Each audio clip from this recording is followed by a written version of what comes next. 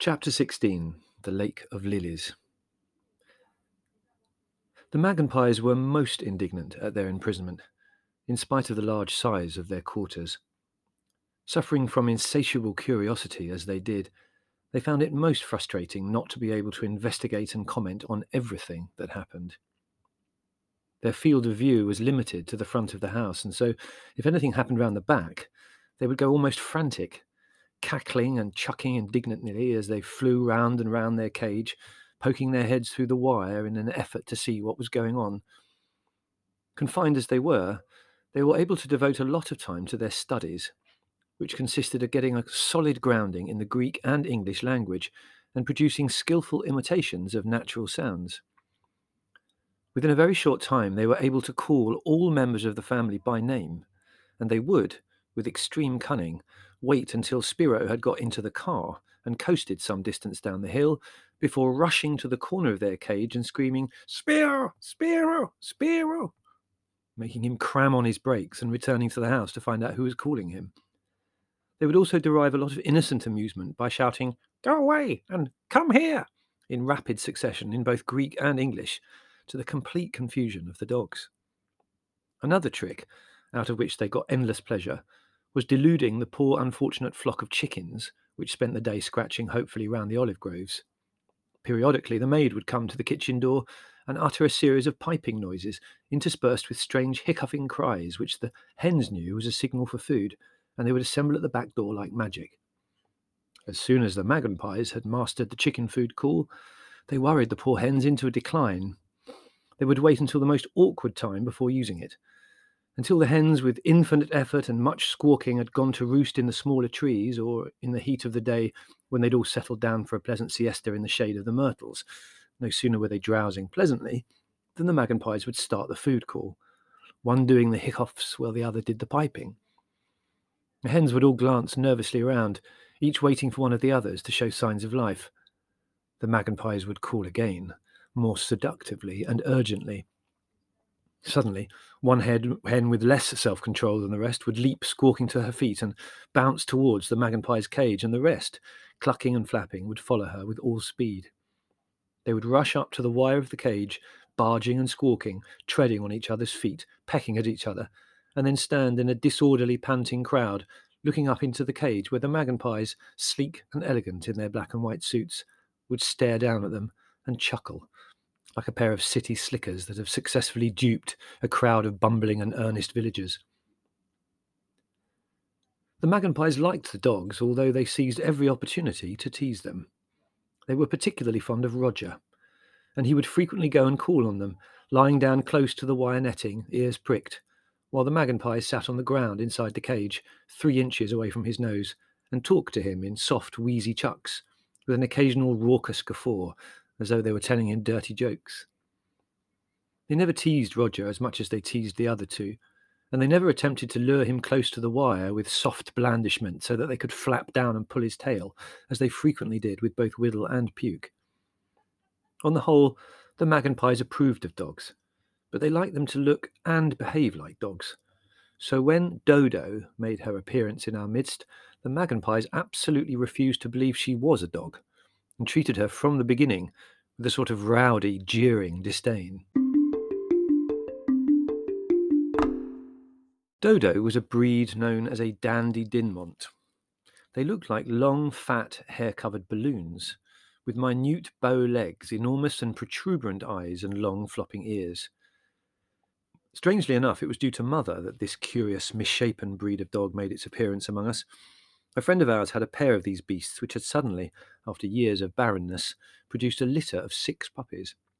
The poor man was at his wits' end trying to find good homes for all these offspring, and so Mother, good-naturedly and unthinkingly, said she would have one. She set off one afternoon to choose her puppy and, rather unwisely, selected a female.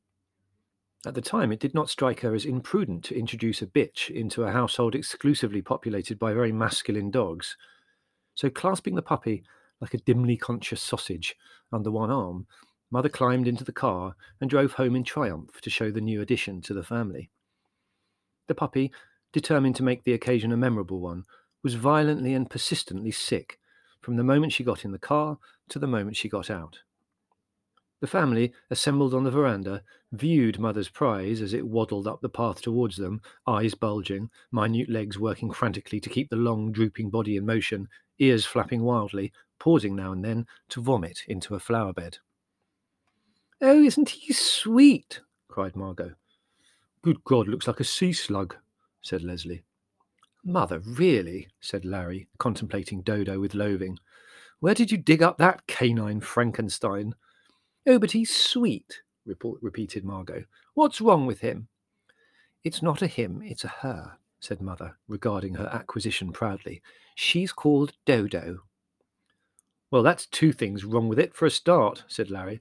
"It's a ghastly name for an animal, and to introduce a bitch into the house with those three other lechers about is asking for trouble. Apart from that, just look at it. Look at the shape. How did it get like that? Did it have an accident, or was it born like that?" "Don't be silly, dear. It's the breed. They are meant to be like that." "Nonsense, Mother. It's a monster. Who would deliberately want to produce a thing that shape?" I pointed out that Dachshunds were much the same shape and that they had been bred specially to enable them to get down holes after badgers. Probably the Dandy Dinmont had been bred for a similar reason.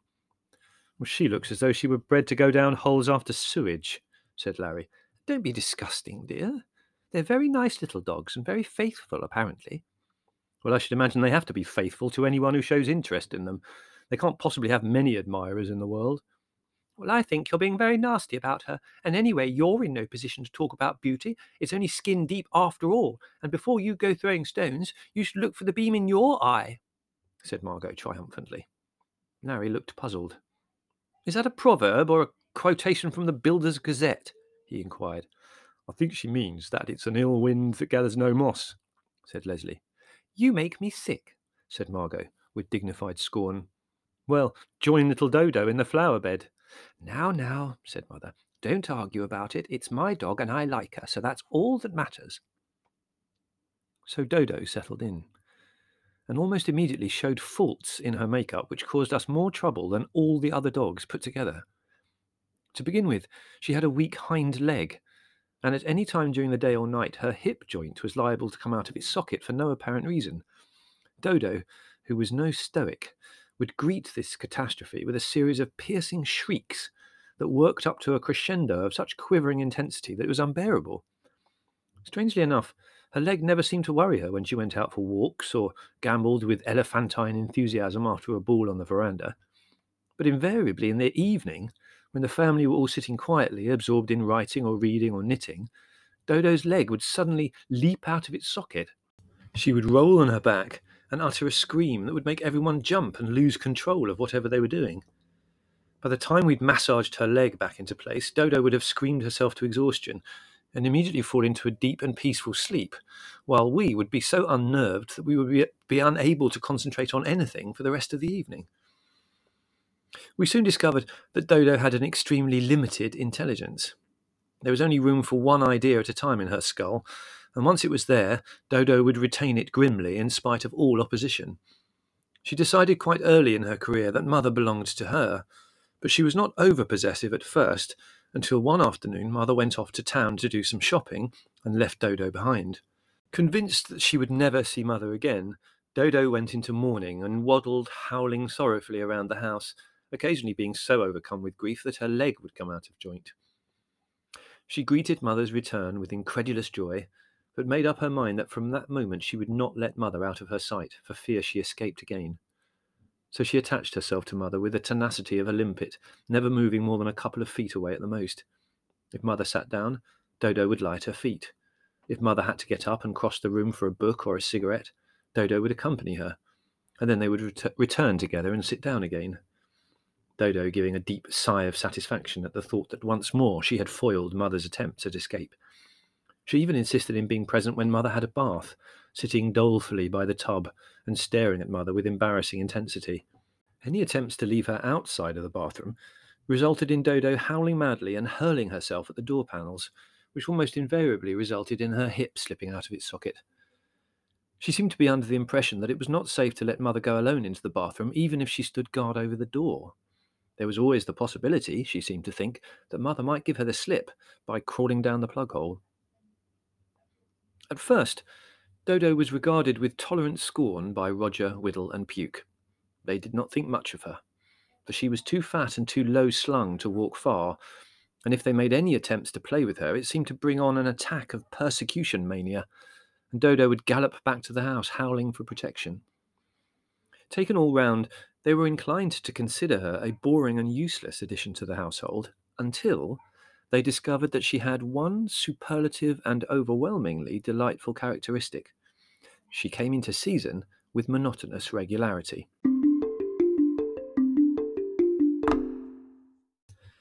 Dodo herself displayed an innocence about the facts of life that was rather touching.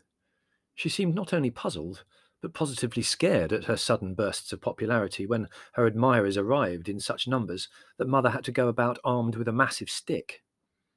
It was owing to this Victorian innocence that Dodo fell an easy victim to the lure of Puke's magnificent ginger eyebrows, and so met a fate worse than death when Mother inadvertently locked them in the drawing-room together while she supervised the making of tea. The sudden and unexpected arrival of the English padre and his wife, ushering them into the room in which the happy couple were disporting themselves, and the subsequent efforts to maintain a normal conversation, left Mother feeling limp and with a raging headache. To everyone's surprise, including Dodo's, a puppy was born of this union, a strange mewling blob of a creature with its mother's figure and its father's unusual liver and white markings. To suddenly become a mother like that, Dodo found, was very demoralizing, and she almost had a nervous breakdown, for she was torn between the desire to stay in one spot with her puppy and the urge to keep as close to Mother as possible. We were, however, unaware of this psychological turmoil. Eventually, Dodo decided to compromise, so she followed Mother around and carried the puppy in her mouth. She had spent a whole morning doing this before we discovered what she was up to. The unfortunate baby hung from her mouth by its head, its body swinging to and fro as Dodo waddled along at Mother's heels. Scolding and pleading having no effect, Mother was forced to confine herself to the bedroom with Dodo and her puppy, and we carried their meals up on a tray. Even this was not altogether successful, for if Mother moved out of the chair, Dodo, ever alert, would seize her puppy and sit there regarding Mother with starting eyes, ready to give chase if necessary. "If this goes on much longer, that puppy'll grow into a giraffe," observed Leslie. "I know, poor little thing," said Mother, "but what can I do? She picks it up if she sees me lighting a cigarette." "Simplest thing would be to drown it," said Larry. "It's going to grow into the most horrifying animal anyway. Look at its parents." "No, indeed you won't drown it," exclaimed Mother indignantly. "Don't be horrible," said Margot. "The poor little thing." "Well, I think it's a perfectly ridiculous situation, allowing herself to be chained to a chair by a dog." "It's my dog, and if I want to sit here, I shall," said Mother firmly. "But for how long? This might go on for months." "I shall think of something," said Mother with dignity. The solution to the problem that Mother eventually thought of was simple. She hired the maid's youngest daughter to carry the puppy for Dodo. This arrangement seemed to satisfy Dodo very well, and once more Mother was able to move about the house. She pottered from room to room like some Eastern potentate, Dodo pattering at her heels, and young Sophia bringing up the end of the line, tongue protruding and eyes squinting from the effort, bearing in her arms a large cushion on which reposed Dodo's strange offspring. When Mother was going to be in one spot for any length of time, Sophia would place the cushion reverently on the ground, and Dodo would surge onto it and sigh deeply. As soon as Mother was ready to go to another part of the house, Dodo would get off her cushion, shake herself, and take up her position in the cavalcade, while Sophia lifted the cushion aloft as though it carried a crown. Mother would peer over her spectacles to make sure the column was ready, giving a little nod, and they would wind their way off to the next job. Every evening, Mother would go for a walk with the dogs, and the family would derive much amusement from watching her progress down the hill. Roger, as senior dog, would lead the procession, followed by Whittle and Puke. Then came Mother, wearing an enormous straw hat, which made her look like an animated mushroom, clutching in one hand a large trowel with which to dig any interesting wild plants she found. Dodo would waddle behind, eyes protruding, tongue flapping, and Sophia would bring up the rear, pacing along solemnly, carrying the imperial puppy on its cushion. Mother's circus, Larry called it, and would irritate her by bellowing out of the window. Oi, lady, what time does the big top go up, eh? He purchased a bottle of hair restorer for her so that, as he explained, she could conduct experiments on Sophia and try to turn her into a bearded lady. That's what your show needs, lady, he assured her in a hoarse voice. A bit of class, see? Nothing like a bearded lady for bringing a bit of class to a show. But in spite of all this, Mother continued to lead her strange caravan off into the olive groves at 5 o'clock every evening.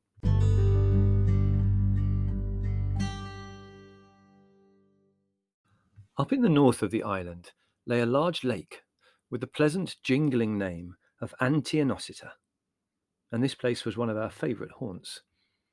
It was about a mile long, an elongated sheet of shallow water surrounded by a thick mane of cane and reed, and separated from the sea at one end by a wide, gently curving dune of fine white sand.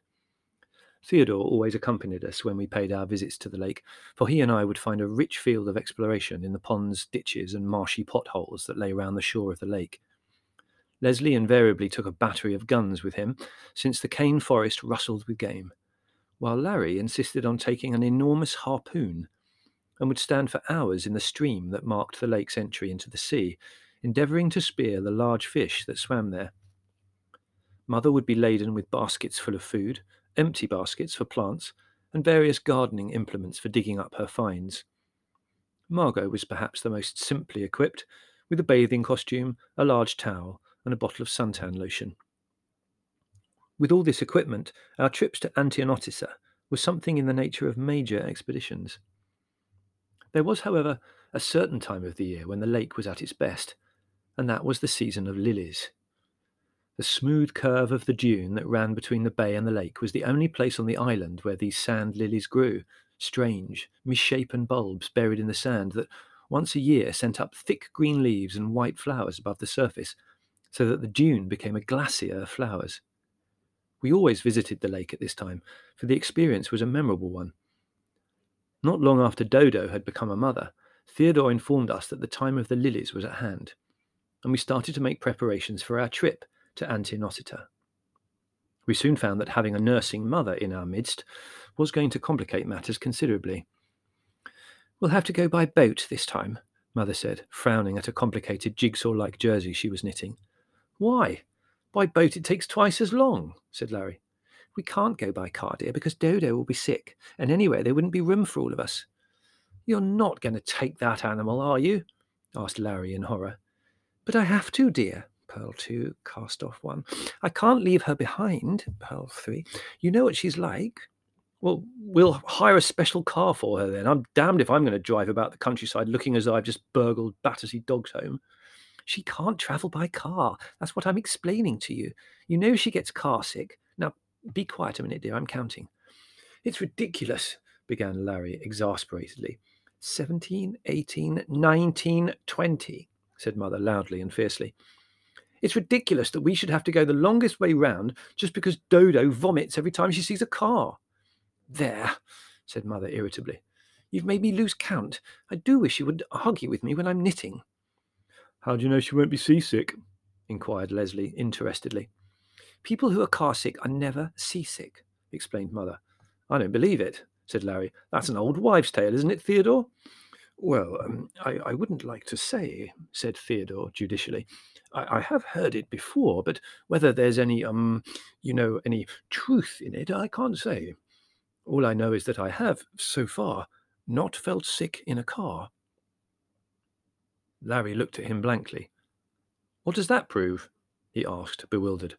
"Well, I'm always sick in a boat," explained Theodore simply. "Oh, that's wonderful," said Larry. "If we travel by car, Dodo will be sick, and if we travel by boat, Theodore will. Take your choice." "I didn't know you got seasick, Theodore," said Mother. "Oh, yes, unfortunately I do. I find it a great drawback." "Well, in weather like this, the sea will be very calm, so I shall think you'd be all right," said Margot.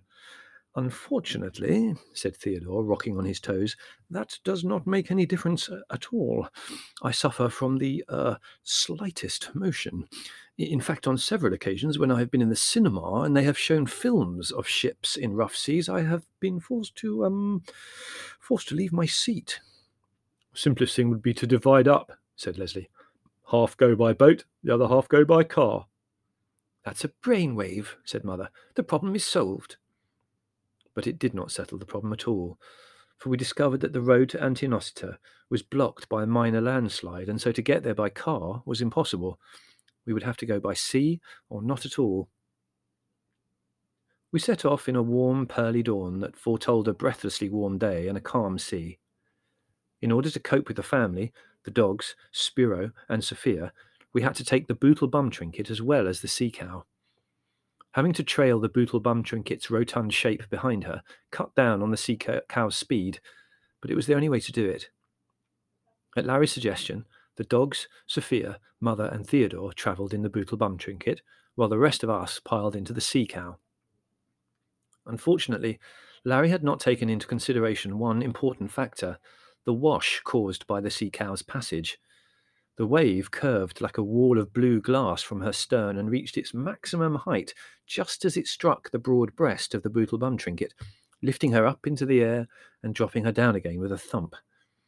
We did not notice the effect the wash was having for some considerable time, for the noise of the engine drowned the frantic cries for help from Mother.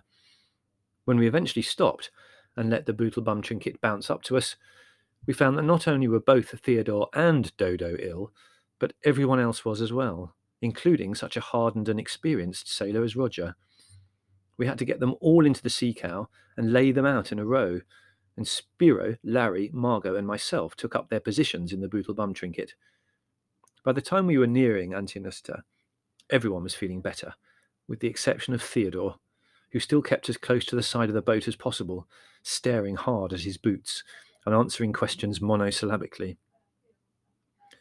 We rounded the last headland of red and gold rocks lying in wavy layers like piles of gigantic fossilized newspapers, or the rusty and mould-covered wreckage of a colossus's library, and the sea cow and the Bootle Bum Trinket turned into the wide blue bay that lay at the mouth of the lake. The curve of pearl-white sand was backed by the great lily-covered dune behind, 1,000 white flowers in the sunshine, like a multitude of ivory horns lifting their lips to the sky and producing, instead of music, a rich, heavy scent that was the distilled essence of summer, a warm sweetness that made you breathe deeply time and time again in an effort to retain it within you. The engine died away in a final splutter that echoed briefly among the rocks, and then the two boats whispered their way shorewards, and the scent of lilies came out over the water to greet us.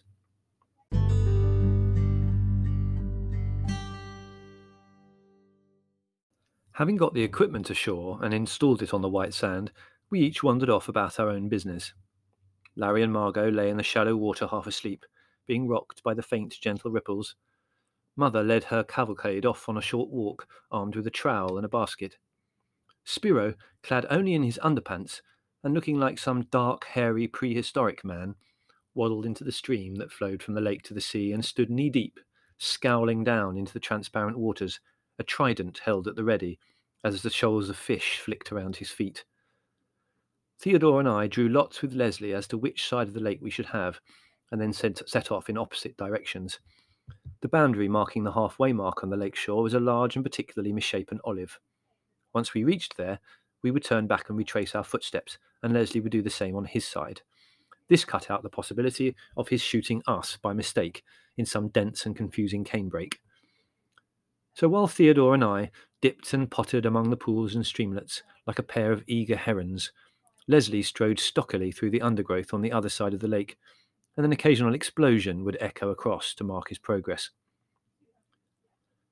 Lunchtime came, and we assembled hungrily on the beach, Leslie with a bulging bag of game, hares damp with blood, partridge and quail, snipe and wood pigeons, Theodore and I with our test tubes and bottles ashimmer with small life. A fire blazed, the food was piled on the rugs, and the wine fetched from the sea's edge where it had been put to cool. Larry pulled his corner of the rug up the dune so that he could stretch full length, surrounded by the white trumpets of the lilies. Theodore sat upright and neat, his beard wagging as he chewed his food slowly and methodically. Margot sprawled elegantly in the sun, picking daintily at a pile of fruit and vegetables. Mother and Dodo were installed in the shade of a large umbrella. Leslie squatted on his haunches in the sand, his gun across his thighs, eating a huge hunk of cold meat with one hand and stroking the barrels of the weapon meditatively with the other. Nearby, Spiro crouched by the fire, sweat running down his furrowed face and dropping in gleaming drops into the thick pelt of black hair on his chest as he turned an improvised olive wood spit with 7 fat snipe on it over the flames. "What a heavenly place," mumbled Larry through a mouthful of food, lying back luxuriously among the shining flowers. "I feel this place was designed for me. I should like to lie here forever, having food and wine pressed into my mouth by groups of naked and voluptuous dryads.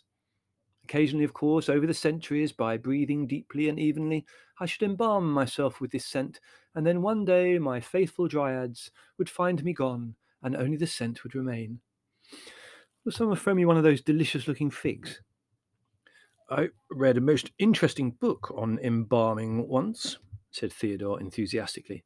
"They certainly seem to go into a great deal of trouble to prepare the bodies in Egypt. I must say I thought the method of extracting the brain through the nose was most ingenious." "Dragged them down through the nostrils with a sort of hook arrangement, didn't they?" inquired Larry. "Larry, dear, not while we're eating." Lunch being over, we drifted into the shade of the nearby olives and drowsed sleepily through the heat of the afternoon, while the sharp, soothing song of the cicadas poured over us. Occasionally, one or other of us would rise, wander down to the sea, and flop into the shallows for a minute before coming back, cooled, to resume his siesta. At 4 o'clock, Spiro, who had been stretched out, massive and limp, bubbling with snores, regained consciousness with a snort, and waddled down the beach to relight the fire for tea. The rest of us awoke, slowly, dreamily, stretching and sighing, and drifted down over the sand towards the steaming, chattering kettle. As we crouched with the cups in our hands, blinking and musing, still half asleep, a robin appeared among the lilies and hopped down towards us, his breast glowing, his eyes bright. He paused some 10 feet away and surveyed us critically. Deciding that we needed some entertainment, he hopped to where a pair of lilies formed a beautiful arch, posed beneath them theatrically, puffed out his chest, and piped a liquid, warbling song. When he'd finished, he suddenly ducked his head in what appeared to be a ludicrously conceited bow, and then flipped off through the lilies, frightened by our burst of laughter. "They are dear little things, robins," said Mother. "There was one in England that used to spend hours by me when I was gardening.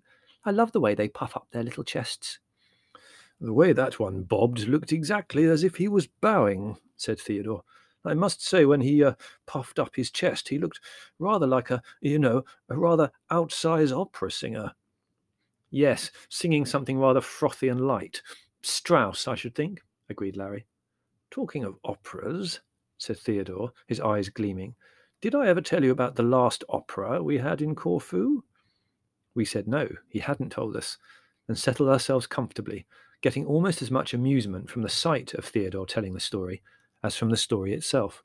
"It was one of those travelling opera companies, I think it came from Athens, but it may have been Italy. Anyway, their first performance was to be Tosca.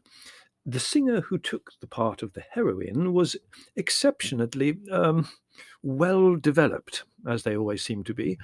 Well, as you know, in the final act of the opera, the heroine casts herself to her doom from the battlements of a fortress, or rather, a castle. On the first night, the heroine climbed up onto the castle walls, sang her final song, and then cast herself to her doom on the rocks below. Unfortunately, it seems that the stagehands had forgotten to put anything beneath the walls for her to land on. The result was that the crash of her landing and her subsequent yells of pain detracted somewhat from the impression that she was a shattered corpse on the rocks far below. The singer, who was just bewailing the fact that she was dead, had to sing quite powerfully in order to drown her cries. The heroine was rather naturally somewhat upset by the incident, And so the following night, the stage hands threw themselves with enthusiasm into the job of giving her a pleasant landing.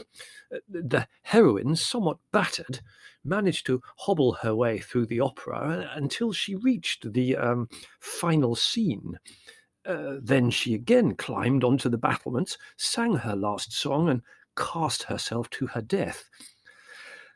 Unfortunately, the stagehands, having made the landing too hard on the first occasion, had gone to the opposite extreme.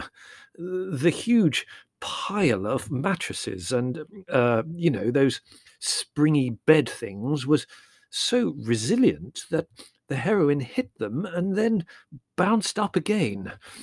So while the cast was down at the, what do you call them? Ah, yes, the footlights telling each other she was dead, the upper portions of the heroine reappeared 2 or 3 times above the battlements, to the mystification of the audience. The robin, who had hopped nearer during the telling of the story, took fright and flew off again at our burst of laughter. "Really, Theodore, I'm sure you spend your spare time making up these stories," protested Larry. "No, no," said Theodore, smiling happily in his beard. "If it were anywhere else in the world, I would have to, but here in Corfu they anticipate art, as it were." Tea over, Theodore and I returned to the lake's edge once more and continued our investigation until it grew too shadowy to see properly. Then we walked slowly back to the beach, where the fire Spiro had built pulsed and glowed like an enormous chrysanthemum among the ghostly white lilies. Spiro, having speared 3 large fish, was roasting them on a grid, absorbed and scowling, putting now a flake of garlic, now a squeeze of lemon juice or a sprinkle of pepper on the delicate white flesh that showed through where the charred skin was starting to peel off. The moon rose above the mountains, turned the lilies to silver except where the flickering flames illuminated them with a flush of pink. The tiny ripples sped over the moonlit sea and breathed with relief as they reached the shore at last. Owls started to chime in the trees, and in the gloomy shadows fireflies gleamed as they flew, their jade-green misty lights pulsing on and off. Eventually, yawning and stretching, we carried our things down to the boats. We rowed out to the mouth of the bay, and then in the pause while Leslie fiddled with the engine, we looked back at Antinosita. The lilies were like a snowfield under the moon, and the dark back cloth of olives was pricked with the lights of fireflies. The fire we had built, stamped and ground underfoot before we left, glowed like a patch of garnets at the edge of the flowers. "It is certainly a very, beautiful place," said Theodore with immense satisfaction. "It is a glorious place," agreed Mother, and then gave it her highest accolade. "I should like to be buried there." The engine stuttered uncertainly and then broke into a deep roar. The sea cow gathered speed and headed along the coastline, trailing the bootle bum trinket behind. And beyond that, our wash fanned out, white and delicate, as a spider's web on the dark water, flaming here and there with a momentary spark of phosphorescence.